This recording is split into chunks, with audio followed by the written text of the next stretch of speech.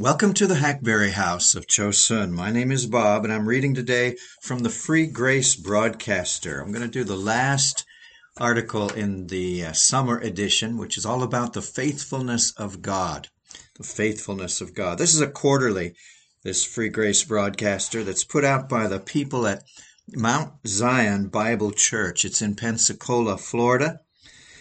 And we're going to listen today to a fellow you probably know, a guy named Charles Spurgeon. Lived from 1834 to 1892. Out of all of these men that we've read, the only Baptist, an influential English Baptist preacher born in England.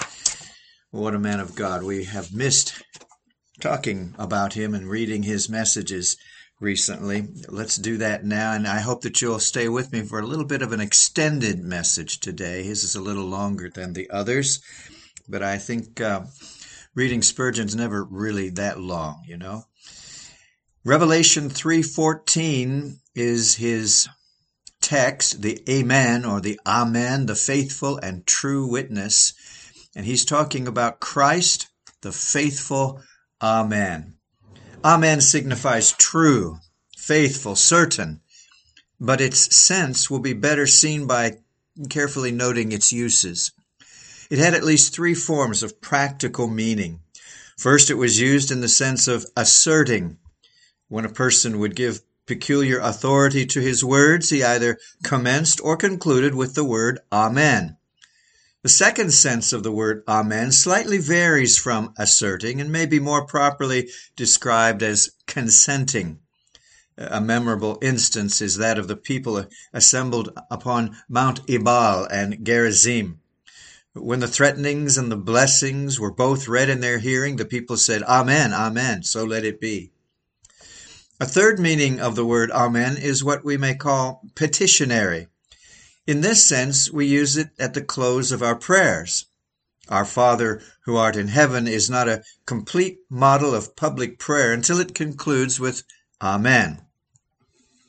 Our blessed and ever to be adored Lord Jesus is the Amen in reference to God, and the Amen as viewed in himself. Number one, refresh your memories upon the great truth. Our Lord is superlatively God's Amen. Jesus is the Amen of the divine purposes. There was a day, before all days, when there was no day but the Ancient of Days, a time before all times, when he who made all time dwelt alone. And then in his august mind, he conceived the plan of redemption. He foresaw the world ruined by sin. He determined that a number whom no man could number should be redeemed unto himself to be forever his children, the beloved of his soul. These purposes he made and fixed them fast. These purposes were but purposes until God said Amen to them and made them valid and sure decrees by determining to give his own dear Son. That gift of Christ to us in the eternal covenant was the mighty Father's virtual stamping his decree and making it valid and good. Long ere you and I had a being, before this great world started out of nothingness, God had made every purpose of his eternal counsel to stand fast and firm by the gift of his dear Son to us. He was then God's Amen to his eternal purpose. When our Lord actually came upon the earth, he was then God's Amen to the long line of prophecies. One by one, the servants of God had testified concerning the coming Messiah. Some had spoken evangelically with Isaiah, others with a more legal savor as Moses. But their testimony was to the same effect, that in due time a prophet should be raised up, and that there should be born of a virgin a man who should at the same time be the wonderful Counselor, the mighty God, and the everlasting Father. These promises followed thick and fast, all of them cohering, each one manifesting the self-same coming one. But there was no Amen to them. And they were things hoped for, but not the substance thereof, until at last, in the silence of midnight, angels sweetly sang his advent. Glory to God in the highest, and on earth peace, goodwill toward men. For unto you is born this day in the city of David a Savior, which is Christ the Lord. That baby among the horned oxen, that carpenter's son, was God's declaration that prophecy was the voice of heaven. Now, you prophets, sleeping in your tombs, it is witnessed that ye lied not. Now hath God himself come forth, and set to his seal that ye are true. In the blessed form of Mary's child, God's Amen appears both to shepherds and to wise men. In the same sense also, Christ was God's Amen to all the Levitical types: the morning and the evening lamb, the red heifer, the turtle doves, and the 2 young pigeons whose blood stained the altar, the sacrificial bullock, the scapegoat, the plentiful sprinklings of blood. All these were man's avowal that he believed in God, and at the same time, God declaring to man that he had provided a sacrifice. Yonder smoking bullock, offered by Aaron and his sons, is nothing yet. It is but a figure. It lacks the Amen to give it body, force, substance. That uplifted knife, that priest clad in fair white linen, that blood spilled upon the altar, all these are nothing. They need a soul put into them. When Jesus Christ came, and especially when up to the cross as to the altar he went as a victim and was laid thereon, then it was that God solemnly put an Amen into what otherwise was but typical and shadowy. It is exceedingly worthy of your regard that Christ is God's Amen to the majesty of his law. That was a very solemn Amen which God gave on the top of Sinai, when he came with 10,000 of his holy ones, and the mountain smoked beneath his feet. As I hear those words, thou shalt love the Lord thy God with all thine heart, and with all thy soul, and with all thy might, that blast of the trumpet waxing exceeding loud and long, that crack of thunder, and yon mighty flashes of great lightnings were God's Amen. But, dear friends, I can point you to a more solemn Amen than that, more terrible than Sinai, although you can better bear the sight. God has said, the soul that sinneth, it shall die. Cursed is every one that continueth not in all things which are written in the book of the law to do them. There stands the Son of God. He has not sinned himself, but he has the sins of all his people imputed to him. He has never broken the law, but all our breaches thereof were laid on him. Now, what will God say to him? God meets him as he once met Adam in the garden, but Jesus did not hide himself as Adam did. He met stern justice face to face. There he is, the sinner's substitute. What will the infinitely just Jehovah say now? The law says he is accursed, for he has sin upon him. Will the Father consent that his own beloved shall be made a curse for us? Hearken and hear the Lord's Amen. Awake, O sword, against the man that is my fellow, saith the Lord. Zechariah 13:7. What? Does God the Father say Amen? Can it be? It is even so. He says Amen. And what an awful Amen too, when the streaming sweat of blood started from every pore of his most blessed and immaculate body and fell in terrible clots upon the frosty ground. O God, thou didst say Amen. Indeed, to all the terror of thy law, when Christ had to say, my soul is exceeding sorrowful, even unto death. Yet louder still is that Amen at Golgotha, where stands the Savior, mocked, despised, rejected, at the Roman column, torn with scourges, and in the seat of mockery, crowned with thorns. There, The law seemed to say, the sinner is to be despised and rejected. The sinner is a shameful thing, worthy to be spit upon. The sinner deserves to be crowned with thorns. And God says, Amen. And his own dear Son, who stood in the sinner's place, was made to set forth God's awful assent to the demands of justice. Yonder along the streets of Jerusalem, over stones as hard as the hearts of Jerusalem's sons and daughters, harder they could not be, he goes, leaving a blood track up to Calvary's Mount. And there, when hands and feet are pierced, and his soul pierced with something worse than nails, and his heart made to drink of draughts more bitter than wormwood mixed with gall, and his soul the subject of worse temptations than the mere thrusting out of the tongue or the jeer and the jibe of the multitude, there where his soul died within him because God forsook him, and he shrieked, Eloi, Eloi, lama sabachthani. There it was that God said sternly and dreadfully, Amen, to that sentence, Cursed is everyone that hangeth on a tree. We have not, however, exhausted this topic. Jesus Christ is, as you know, very blessedly God's Amen to all his covenant promises. For is it not written that all the promises of God in him are yea, and in him Amen? 2 Corinthians 1:20. The Apostle Paul seems to have hit upon the very spirit of Christ's name, Amen, when he says, He that spared not his own Son, but delivered him up for us all, how shall he not with him also freely give us all things? When God gave his Son, he did virtually give all covenant blessings to his people. The gift of Jesus Christ was God's making every promise which had ever gone before the coming of Christ sure and certain.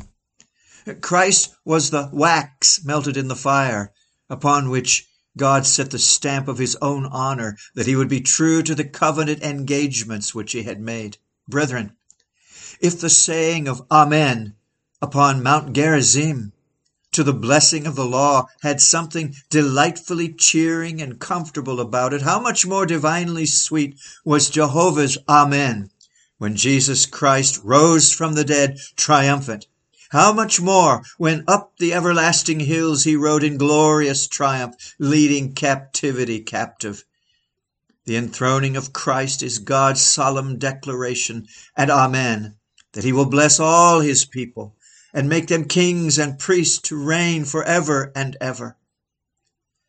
Once more, Jesus Christ will be God's Amen at the conclusion of this dispensation in the fullness of time, when God shall put into his dear Son's mouth those words, Come, ye blessed of my Father, inherit the kingdom prepared for you from the foundation of the world.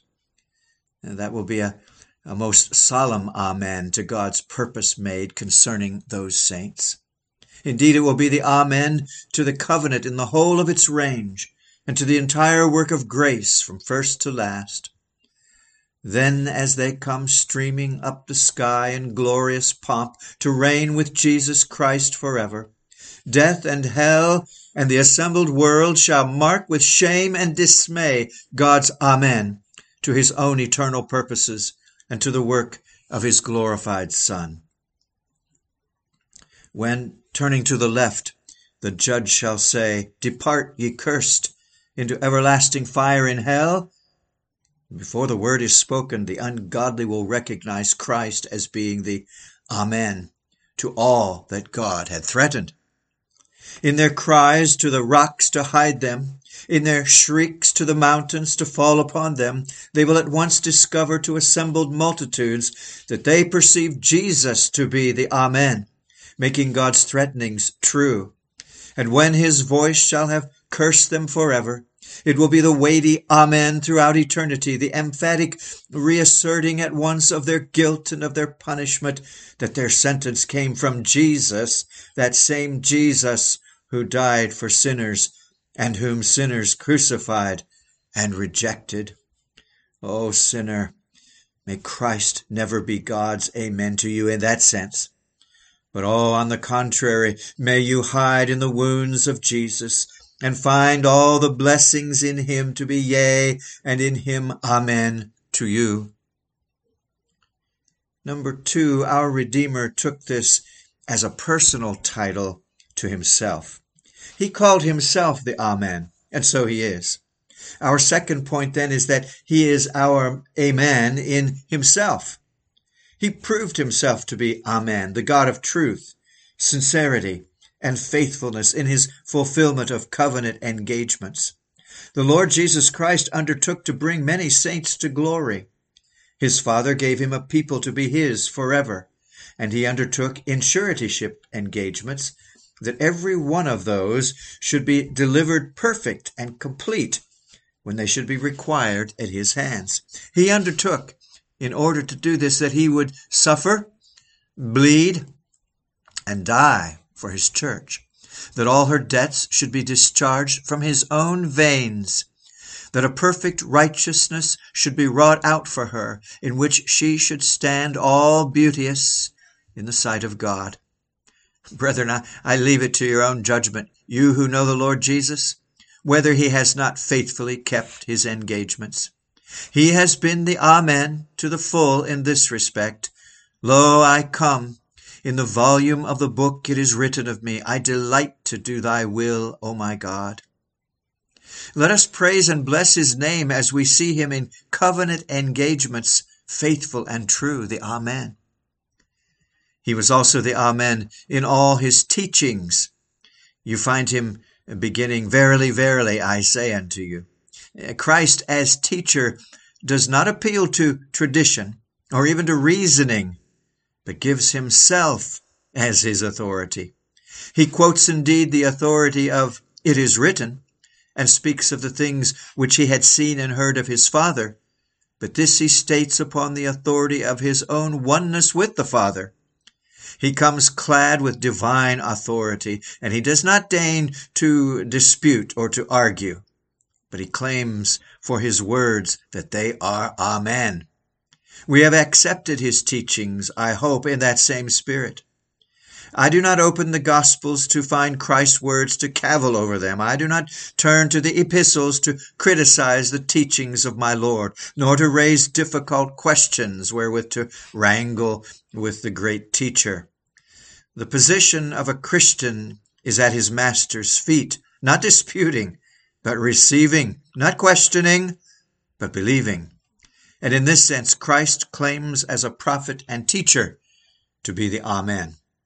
He is also the Amen in all his promises. Sinner, I would comfort thee with this reflection. Jesus Christ said, Come unto me, all you that labor and are heavy laden, and I will give you rest. If you come to him, you will not find that he has revoked that promise, but he will say, Amen in your soul. That promise shall be true to you. He said in the days of his flesh, The bruised reed I will not break, and the smoking flax I will not quench. O thou poor, broken, bruised heart, if thou comest to him, he will say Amen to thee, and that shall be true in thy soul as in hundreds of cases in bygone years. These are his own words, which he spake to his servant John. The Spirit and the bride say, Come, and let him that heareth say, Come, and whosoever will, let him take the water of life freely. He says Amen to all those comes, and when thou comest and art anxious to drink, he will say Amen to thy coming and to thy drinking, for he declares to thee, Him that cometh to me, I will in no wise cast out. I must not, however, tarry here. Jesus Christ is yea and amen in all his offices. He was a priest to pardon and cleanse once. He is amen as priest still. He was a king to rule and reign for his people and to defend them with his mighty arm. He is an amen king, the same still. He was a prophet of old to foretell good things to come.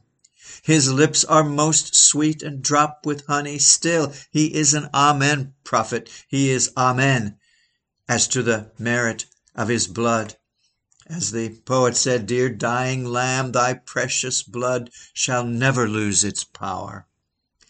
He is amen as to his righteousness. That sacred robe shall remain most fair and glorious when nature shall decay. He is amen in every single title which he bears. Your husband, never seeking a divorce. Your head, the neck never being dislocated. Your friend, sticking closer than a brother. Your shepherd with you in death's dark vale.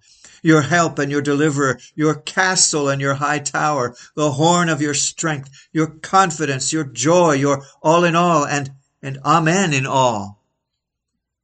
I must close all this by reminding you that he is amen with regard to his person. He is still faithful and true, immutably the same, not less than God. No furrows on that eternal brow, no palsy in that mighty arm, no faintness in that almighty heart, no lack of fullness in his all-sufficiency, no diminution in the keenness of his eye, no defalcation in the purpose of his heart. Omnipotent, immutable, eternal, omnipresent still, God over all, blessed forever. O Jesus, we adore thee, thou great Amen. And he is the same too as to his manhood. Bone of our bone still, in all our afflictions still afflicted. Our brother in ties of blood as much today as when he wore a peasant's garb and said, foxes have holes and the birds of the air have nests, but the Son of Man hath not where to lay his head. The same heart of sympathy, the same bowels of compassion still, remembering us and bidding us remember him, not for a moment changed because of the change of his condition, and not for an instant unmindful of us because of the harps of angels and the songs of the redeemed. As quick to hear a sigh or catch a tear today as when in the days of his flesh he comforted his people and carried the lambs in his bosom. The Amen Savior. Oh, blessed be his name. Let us worship him as the great mediator between God and our souls, feeling joy to think that in all this he suffers no shadow of a change. Our faithful God.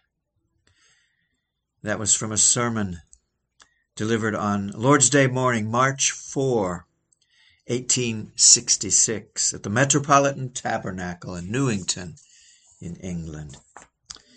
And with that, we close the Free Grace Broadcaster Summer Edition. In a few months, we'll do the Autumn Edition, Lord willing, of course. Thank you so much for listening, and please do look around the site.